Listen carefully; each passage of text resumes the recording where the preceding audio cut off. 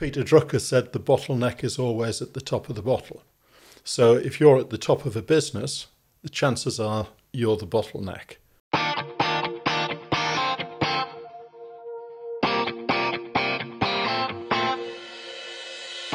Hello and welcome to UmiCast, the podcast about entrepreneurship and business that will help you to go further. Today I'm joined by Ian Kinnery, who has been a business coach for 3 decades now, over 3 decades, I believe. No, 18 years. 18 years? Yeah. Oh, okay. No, I'm not quite that old. I see. So your aim, I suppose, is to help people achieve what you call true entrepreneurial freedom, which is something that we'll touch on a bit more as we have a conversation. But basically, in a bit of a nutshell, that is what many people might think is impossible, I suppose, which is achieving your goals whilst maintaining a healthy work-life balance. But I'll stop telling people what it is that you do, and let's hear from yourself. So Okay. If we start off with a bit of context, I suppose, what is it that you do, and what is a business coach? Okay, so I'm a business coach and a scale-up coach. In my mind, the two are slightly different, and I'll gladly talk about that. It says on my website that I grow the business leader to grow the business. Peter Drucker said the bottleneck is always at the top of the bottle. So if you're at the top of a business, the chances are you're the bottleneck, and I grow the business leader to grow the business. Does that make some kind of sense? Yeah, absolutely. So I suppose if we delve slightly deeper into that, what is it, if you were to come on as a business coach for a company, what is it that you'd sort of help them through and help them do? Well, it would really depend, Cal, on where their constraints are. Marshall Goldsmith wrote a book, and it was called What Gets You Here Won't Get You There. And typically an entrepreneur, and I'm generalizing, an entrepreneur is somebody that doesn't need permission. He or she just makes things happen. And of course, as that business grows, and you'll know a bit about growing businesses, things change. So the techniques that worked in the beginning, when it was, the entrepreneur by himself or herself, probably are the things that get in the way when they've got a team of 5 or 10 or 50 or 100. So largely it's about understanding how to pivot, how to change. Because, as I say, what worked when the business was small won't necessarily work as it gets bigger. In fact, definitely won't work as it gets bigger. So I help people change, and for everybody it'll be different. I've never yet met 2 businesses that started in the same place and want to get to the same place. So that's what I do. I grow the business leader to grow the business. Brilliant. And I suppose it is really important to have that outside perspective sometimes, isn't it? Like, which is yourself in this instant, because for especially small companies, when everything can seem like it's all on your shoulders, like it's really easy to get yourself lost in that and just have it consume your life, basically. So why is it important, I suppose, to get that healthy work-life balance as opposed to just completely dedicating yourself 100%, Well, because fundamentally it'll swamp you. It'll kill you. I use 2 photographs when I'm doing a presentation, and one is of a one-man band, with the cymbals on his knees and the harmonica in front of him. And that's a great metaphor for somebody that's starting off. He plays or she plays every instrument to a level. The next photograph is of a full orchestra and a conductor. Now, the conductor, we don't know if he or she plays any instrument. That's not their job. Their job is first and foremost to make sure that everybody is playing the same piece of music. And if you translate that into business, how often does one department seem to be playing a different game to another department? So that conductor maybe can't play any instrument, but their job is to make everybody harmonize, play at their very best, making sure that they are playing to the same piece of music, to the same beat. So it's a very different job. And transitioning from one to another isn't easy. Yeah, brilliant. So you help people to do this in various ways, and I suppose you mix sort of industry techniques with your own personal experience and bringing both of those together. So I suppose if we start off with looking at perhaps what is your personal experience in that world, and what do you sort of bring to the table in that sense to help others and teach others? Okay, so when I was a kid, my dad had his own business. My dad died when I was 14. I thought I was always going to go into that business. Of course, by the time I was old enough, there was no business. I mean, my mum valiantly tried to keep it going, but couldn't. So I ended up going to university. I left university and I started in the world of work as a graduate management trainee. So I was always going to be a manager, always going to be a leader. That was my ambition. And I was really, really lucky to literally fall into that. And I fell into that in the motor industry. So I left university at about 22. At 29, I was managing director of a multi-million pound business employing about 120 people in Birmingham. And from 29 onwards, I've been managing, leading, and ultimately owning businesses. So I've got 20 odd, 30 years of practical practice. And then 18 years ago, I became a business coach. So some of the stuff that I do, a lot of it is based on my own personal learning in the School of Hard Knocks. I've also done some academic stuff at Durham University Business School and Ashridge College and so on and so forth. So yeah, in part, it's transferring over some of that experience. But really, coaching isn't about giving people answers. Coaching is about behavioural change, and it's about helping people find their own best way, not my way, their own best way to achieve what it is they want to achieve. If you want knowledge, go to Durham University Business School or any one of a dozen universities, but knowledge won't unlock performance. There's a big difference between knowing and doing. Yeah. So you've obviously you've been there and done that yourself. So you've got that own experience, and as you say, so you'd be quite knowledgeable in all of the sort of the technical aspects, I suppose, of running a business and things like that. But so it sounds like you more focus on the person, like the individual, and adjust whatever techniques that it might be that you're currently using to help that company in an individual sort of way. Would you say that's right? Absolutely bespoke. In fact, my symbol, Cal, if you've seen it, is a spiral, but there are two threads on that spiral. One represents the individual, the other one represents the business. And it's a spiral that goes up. So my belief is that for the business to grow, the individual has to grow. And if the two growth rates get out of sync, it ends up a horrible mess.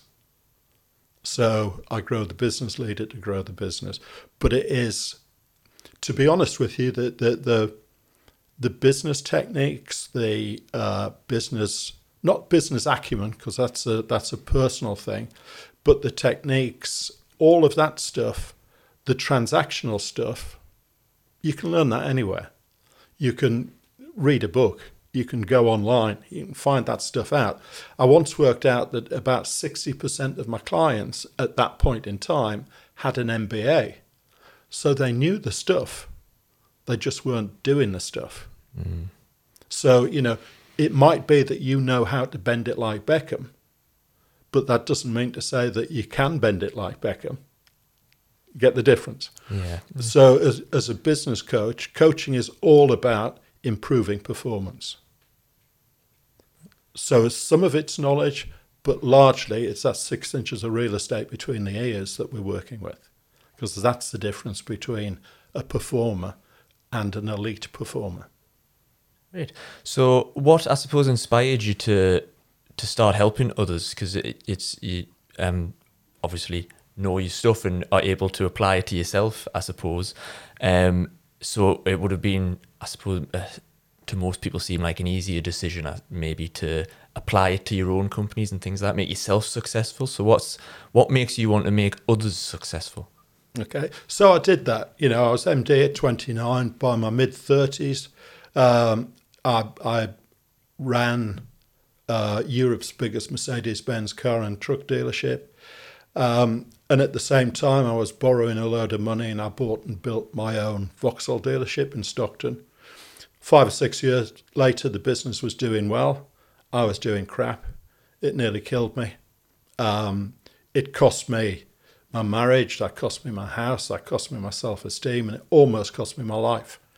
So when I recovered from that, and that took some time, and I was back running big businesses again, at some point, I thought I've had enough of this. And I was sat at home really trying to work out what to do for the future. And I literally fell into business coaching. Never heard of it. Didn't think that it was a thing. If I'm honest, I thought it sounded like being a snake oil salesman. But the deeper I got into it, I literally fell into something that not only did I love, because I've always been fascinated with business, always been fascinated by people. And I literally fell into something that not only I loved, but I was proved to be very good at. And that was 18 years ago. And here we are, and I'm still doing the same stuff now. Sounds your question. Yeah, absolutely. I mean, it's like it's great that you can take what you've learned the hard way, I suppose, and almost prevent that from happening to others and spreading like a better message. That's a big driver for me.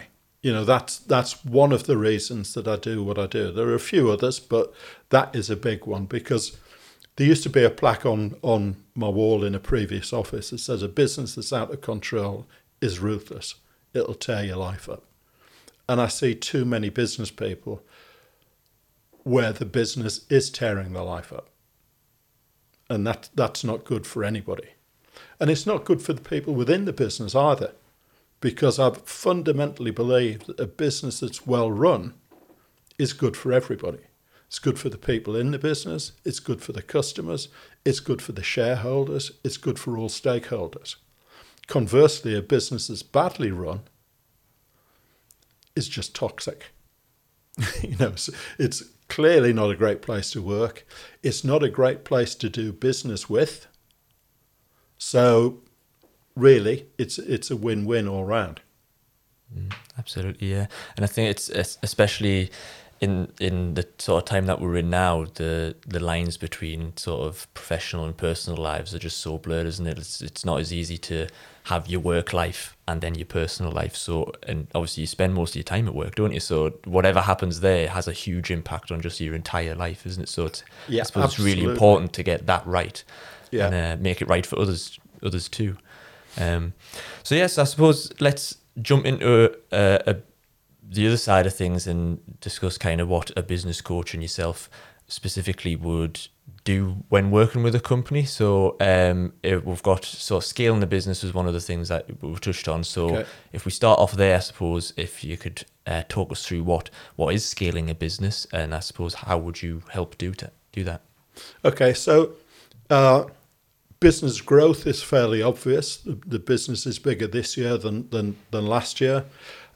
Scaling technically, and in this country we have the Scale Up initiative, and technically scaling is defined as a business that can grow at 20% per annum for at least 3 years. So if you do the maths, that means every 3 years that business is going to double in size. Now, there's a restriction on it, or a lower level, so it's not from startup, it's from a certain level. So it's growth with intent. You know, it's not accidental growth, and it's not steady growth, it's rapid growth.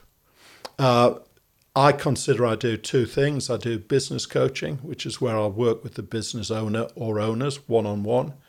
and then I do scale-up coaching. I've just run the 6th or the 7th Scale-Up Leaders Academy for the Entrepreneurs Forum up here. And scaling up is, to me, the difference is when we've got a leadership team. Because I believe fundamentally there's a limit beyond which one person cannot drive a business. It just becomes too much. And at some point, people need to be able to create, build, lead a leadership team.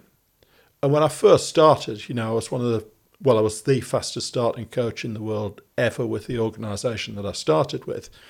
And what I found was I was pretty good at getting businesses from, let's say, 1 million to 10 million turnover. And then I'd be talking to people about putting together a leadership team. And they didn't have a clue what I was talking about. And that was my fault. I didn't have the vocabulary. I didn't have the language to explain it. And then I came across a book called Mastering the Rockefeller Habits by Vern Harnish. He rewrote that and called it Scaling Up. And now that's the methodology that I use when people have a leadership team. So business coaching, I coach the business leader one-on-one. Scaling up, or Rockefeller Habits, I coach the business owner and the leadership team. Because once you've got a leadership team, the driving force isn't the founder or the business owner, it's that leadership team. And if you want that to be the driving force, they've got to be on the same page and pulling in the same direction.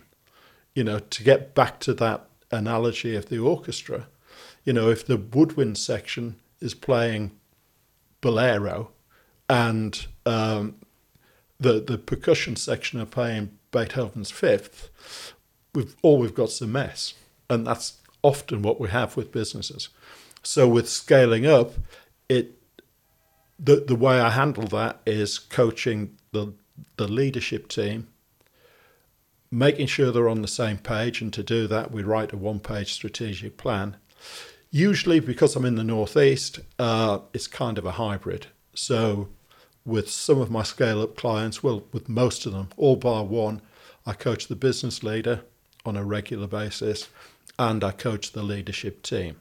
In fact, on Monday, I've got a quarterly planning with a scaling business in Middlesbrough. I coached the business leader last week. I was just on the phone to him before I came in here. And on Monday, we'll have the leadership team there. We'll be assessing where we are, planning what we're going to do for the next 3 years, and specifically what we're going to do in the next 3 months to get to that 3-year destination. So it's a huge amount of fun. It's not without stress, but it's a huge fun. Good. You touched on the Rockefeller habits a bit there. Yeah. So maybe if we could jump into those a bit, because I understand is the 4 steps, or is it 4 aspects that you focus on within those? If you could maybe talk through those a bit. Yeah. So if you look at the book Scaling Up, we on the front cover you'll see people, strategy, execution, and cash. They're the 4 decisions that we have to get right. Actually, that's a bit simplistic. There are 4 buckets of decisions that we have to get right. People is about getting the right people on the bus. Strategy is all about growing the top line. Execution is about translating that top line growth into bottom line profit. And cash is slightly different, but nothing sucks cash out of a business faster than growth. So if we've got a growing business, we've got to be cognizant and strategic about cash, because absence of cash, lack of cash, will kill us stone dead. So they're the 4 decisions that we work through. But that's really headline stuff. I could spend a week just talking about the people.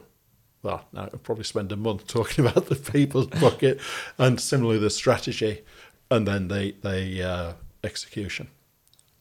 And are they all of a sort of equal standing, or is that does one sort of outweigh the rest? Like, for example, people does that come before cash or anything like that? Or We tend to do it in that order. Why start with people? Well, if you think about it, all the business is a machine where all the moving parts are people.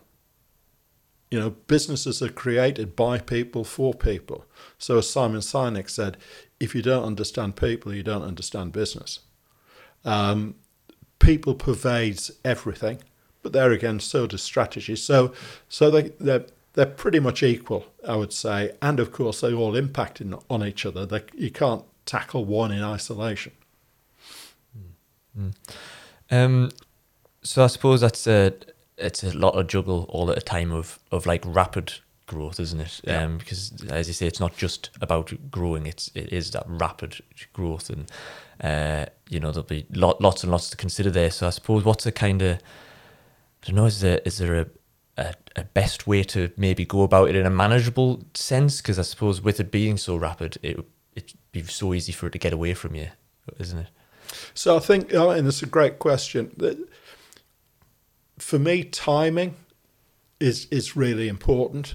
And quite honestly, Carl, there's no roadmap. It's about, and I think this is where the skill of the coach comes in, sensing what's next, sensing what might be just beyond the horizon. You know, I'm a motorcyclist, and if you're doing an advanced motorcycle test, they teach you that you can ride as fast as you can see. So when you ride in with an advanced rider behind you, it's in your ear all the time, asking you what's coming up. So you're having to look over the fences and down the road and see the telegraph poles so you know where the road's going. In many ways, that's kind of the role that I play with my clients. I need to be able to sense what's beyond what they can see, but I know is coming up, so I can prepare them for it. Because it's not very effective to prepare somebody when they're in the middle of it. You know, the time to put your crash helmet on is before you get on the motorbike, not when you're flying through the air. Yeah, absolutely. That's a very good point.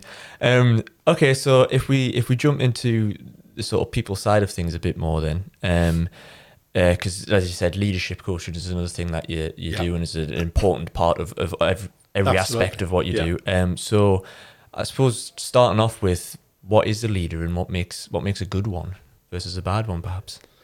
And this isn't a facetious answer, but a leader fundamentally is somebody that people want to follow. It's not a title, it's a set of attributes.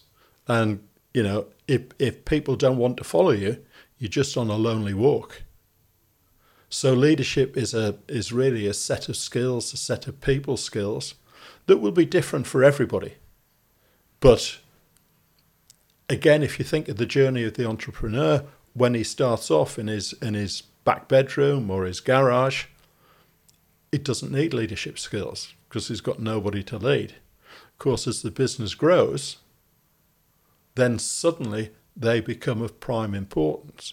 And it may well be that the business is founded on the technical skills of the founder, not his or her leadership abilities. So that's another pivot that needs to be made. Does that make some kind of sense? Yeah. So I suppose that's a good point that you touch on at the end there, is that the leaders, being someone that people want to follow, aren't necessarily always, say, the top of a company.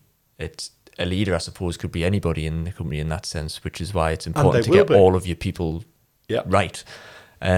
So do you kind of come into a leadership team and focus sort of, I suppose, solely on them and getting their skills sort of up to scratch, or would you take an overall look at the company and identify perhaps who are maybe the unsung leaders in there? Is it?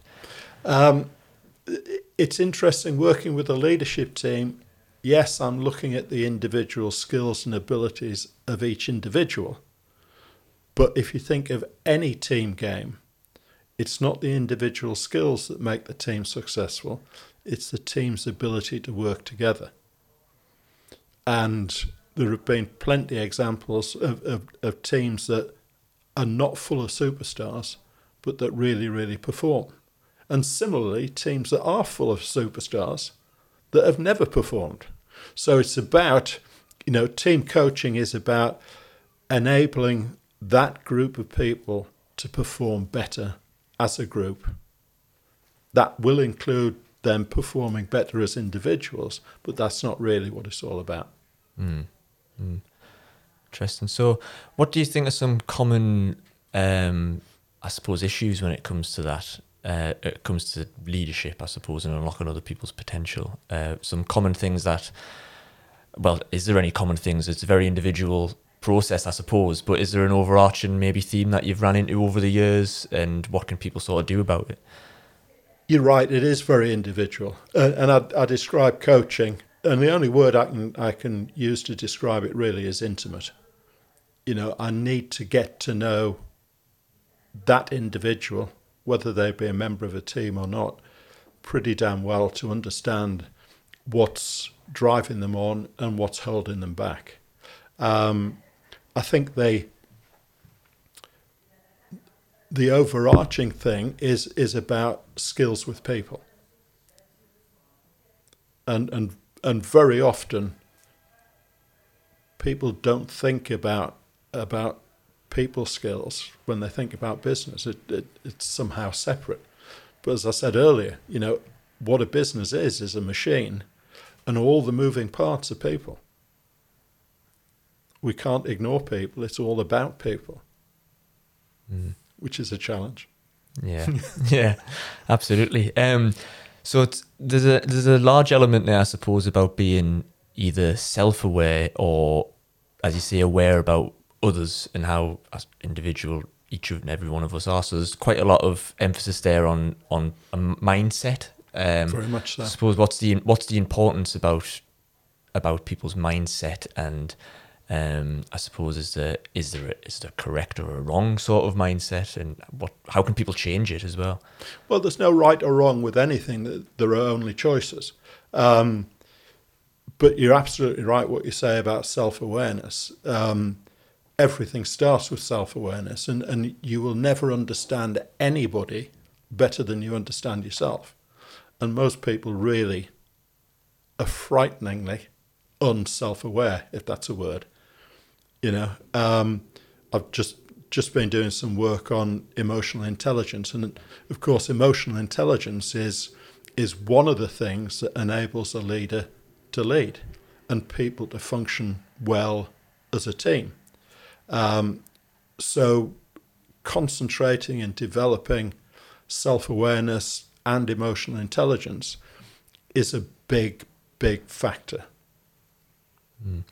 I suppose as well, it's one thing to be self-aware and know all of these things internally, but there's a huge importance on actually being able to then communicate isn't it? So I suppose what's the importance of that, being able to communicate, and how can people maybe more effectively work on that and do that better?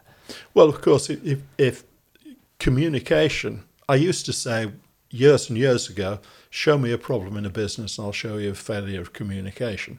And I think that's generally right. So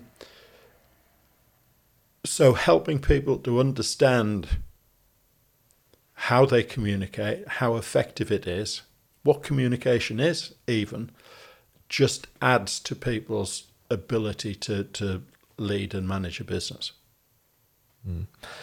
And I suppose then merging the two ideas together of a growing, scaling business and all of these sort of leadership topics, would you say there's a need to transition there? Does a small company, for example, need a different sort of leader, and then that leader needs to transform along with the company? And what does that kind of transformation look like? Well, that's the coaching journey. You're absolutely right, because somebody that's working in his garage with maybe somebody else doesn't need leadership skills, or doesn't need a great quantity of leadership skills. Probably achieve what they need to achieve through force of personality, through conviction, maybe through technical skill. But when that business gets to 100 people, now that's a different kettle of fish. And of course, it will be different, as I said, from one person to another. The way you lead will be different to the way I lead. Think of all the people that you've worked with and for in your career. There is no one template that they all fit into. They're all very different. In the same way as any sports person, they're not identical. They do it slightly differently, but they do it the best they possibly can. What kind of weighing of responsibility, I suppose, is there on creating that sort of transition? Obviously, it's as you've been saying, it's a team game. But what kind of responsibility is the leaders to enact that change, and how does that weigh up with the overall teams and all of their responsibility to create that too? And that's a really critical thing, because the leader can't take responsibility for everything. So it's about delegating that responsibility, making sure that people know where they're going and know how we're going to get there. Otherwise, the leader will end up doing it all himself or herself, which is exactly what we want to get away from.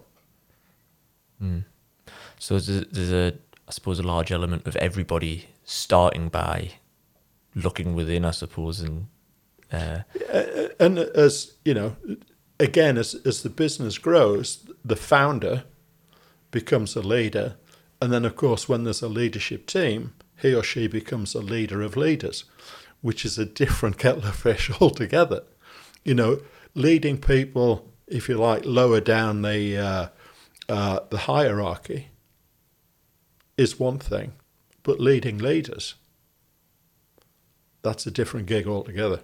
You know, because those leaders, and this isn't very politically correct, but what I say is, you know, if the people you're leading are donkeys, they're easy to lead, but they're not particularly good leaders themselves. If you're working with thoroughbreds, then you need better techniques, you need better skills, because those thoroughbreds will have their own agenda, their own skill sets. Aligning them with the company purpose and your purpose requires a greater level of skill, I would suggest. Can anybody become a leader? Is it a set of skills that you can learn, or is there a certain point that you maybe have to hold your hands up and go, actually, this isn't for me, I need to bring in somebody else that can? Well, I think both can be true, but your initial question is, can anybody learn to be a leader? I believe absolutely. You know, some people do have a natural advantage, but even they need to learn how to lead at another level. Now, the second part of what you said can also be true. Can there be a point where maybe the founder is at his or her rev limiter? Yeah. And it may well be that the desire to because not everybody wants to lead people. And it would be wrong to assume that they did. So there may come a point where, let's say, the founder needs to bring in another leader. And maybe he or she sells the business, or maybe he or she takes a role that is less about leadership and more about technical expertise. But the great thing about a business, Cal, is that, you know, there is no right or wrong way to do anything. And you can design the business to be whatever shape that you want it to be. Years and years ago, I used to work in the commercial vehicle business in Carlisle, and I went to see a haulier, and I'll not give his name, but I think I was set up a bit, and I pitched up with this place, and there was an old boy sweeping the yard. And as I got out of the car, we started chatting. He said, what are you doing? I said, well, I'm looking for the managing director. And he said, oh, that's him in that office up there. And I thought there was something off. And the company was called Brown's. And the old boy sweeping the yard was Mr. Brown. But he enjoyed sweeping the yard. He enjoyed pottering about. He didn't enjoy running the business. So he had somebody else running the business while he did what he wanted to do. And that to me is a great example. You can design a business any way you want. And as the owner, you can have whatever role you want in that business. However, the business has to be designed in such a way that it works. That doesn't mean to say that the founder needs to do any or all of the jobs. And it certainly doesn't mean that he or she needs to do the leadership role. Mm. But you've got to get to a level of skill and knowledge before you have that choice. Yeah, absolutely. Wow. Well, I mean, I appreciate this is such a big topic, isn't it? We have just barely scratched the surface of it. Tell me about it. So I suppose as a bit of a closing thought then, if somebody here now is listening or watching this podcast, but we've got their minds thinking about like what it is that they need to do, what's their kind of next step? Where does somebody start with all of this? I appreciate that's probably asking like how long's a piece of string, but what should they go and do now, I suppose? Again, not a facetious answer, but I would say get a coach. What one of my coaches said to me, and I use this expression an awful lot. He said, "Ian, we know what we know, but we don't know what we don't know. And it's always what we don't know that costs us." And that is so true. But if you think about it, how on earth do you find out what you don't know? Because you're using the same bit of kit. And the only way we find out is in conversation. And that conversation's a coaching conversation.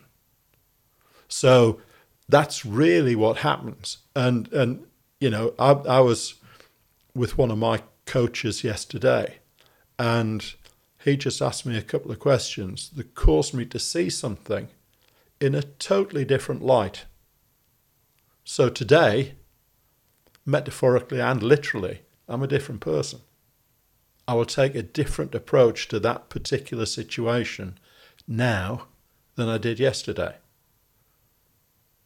And that's what good coaching's about.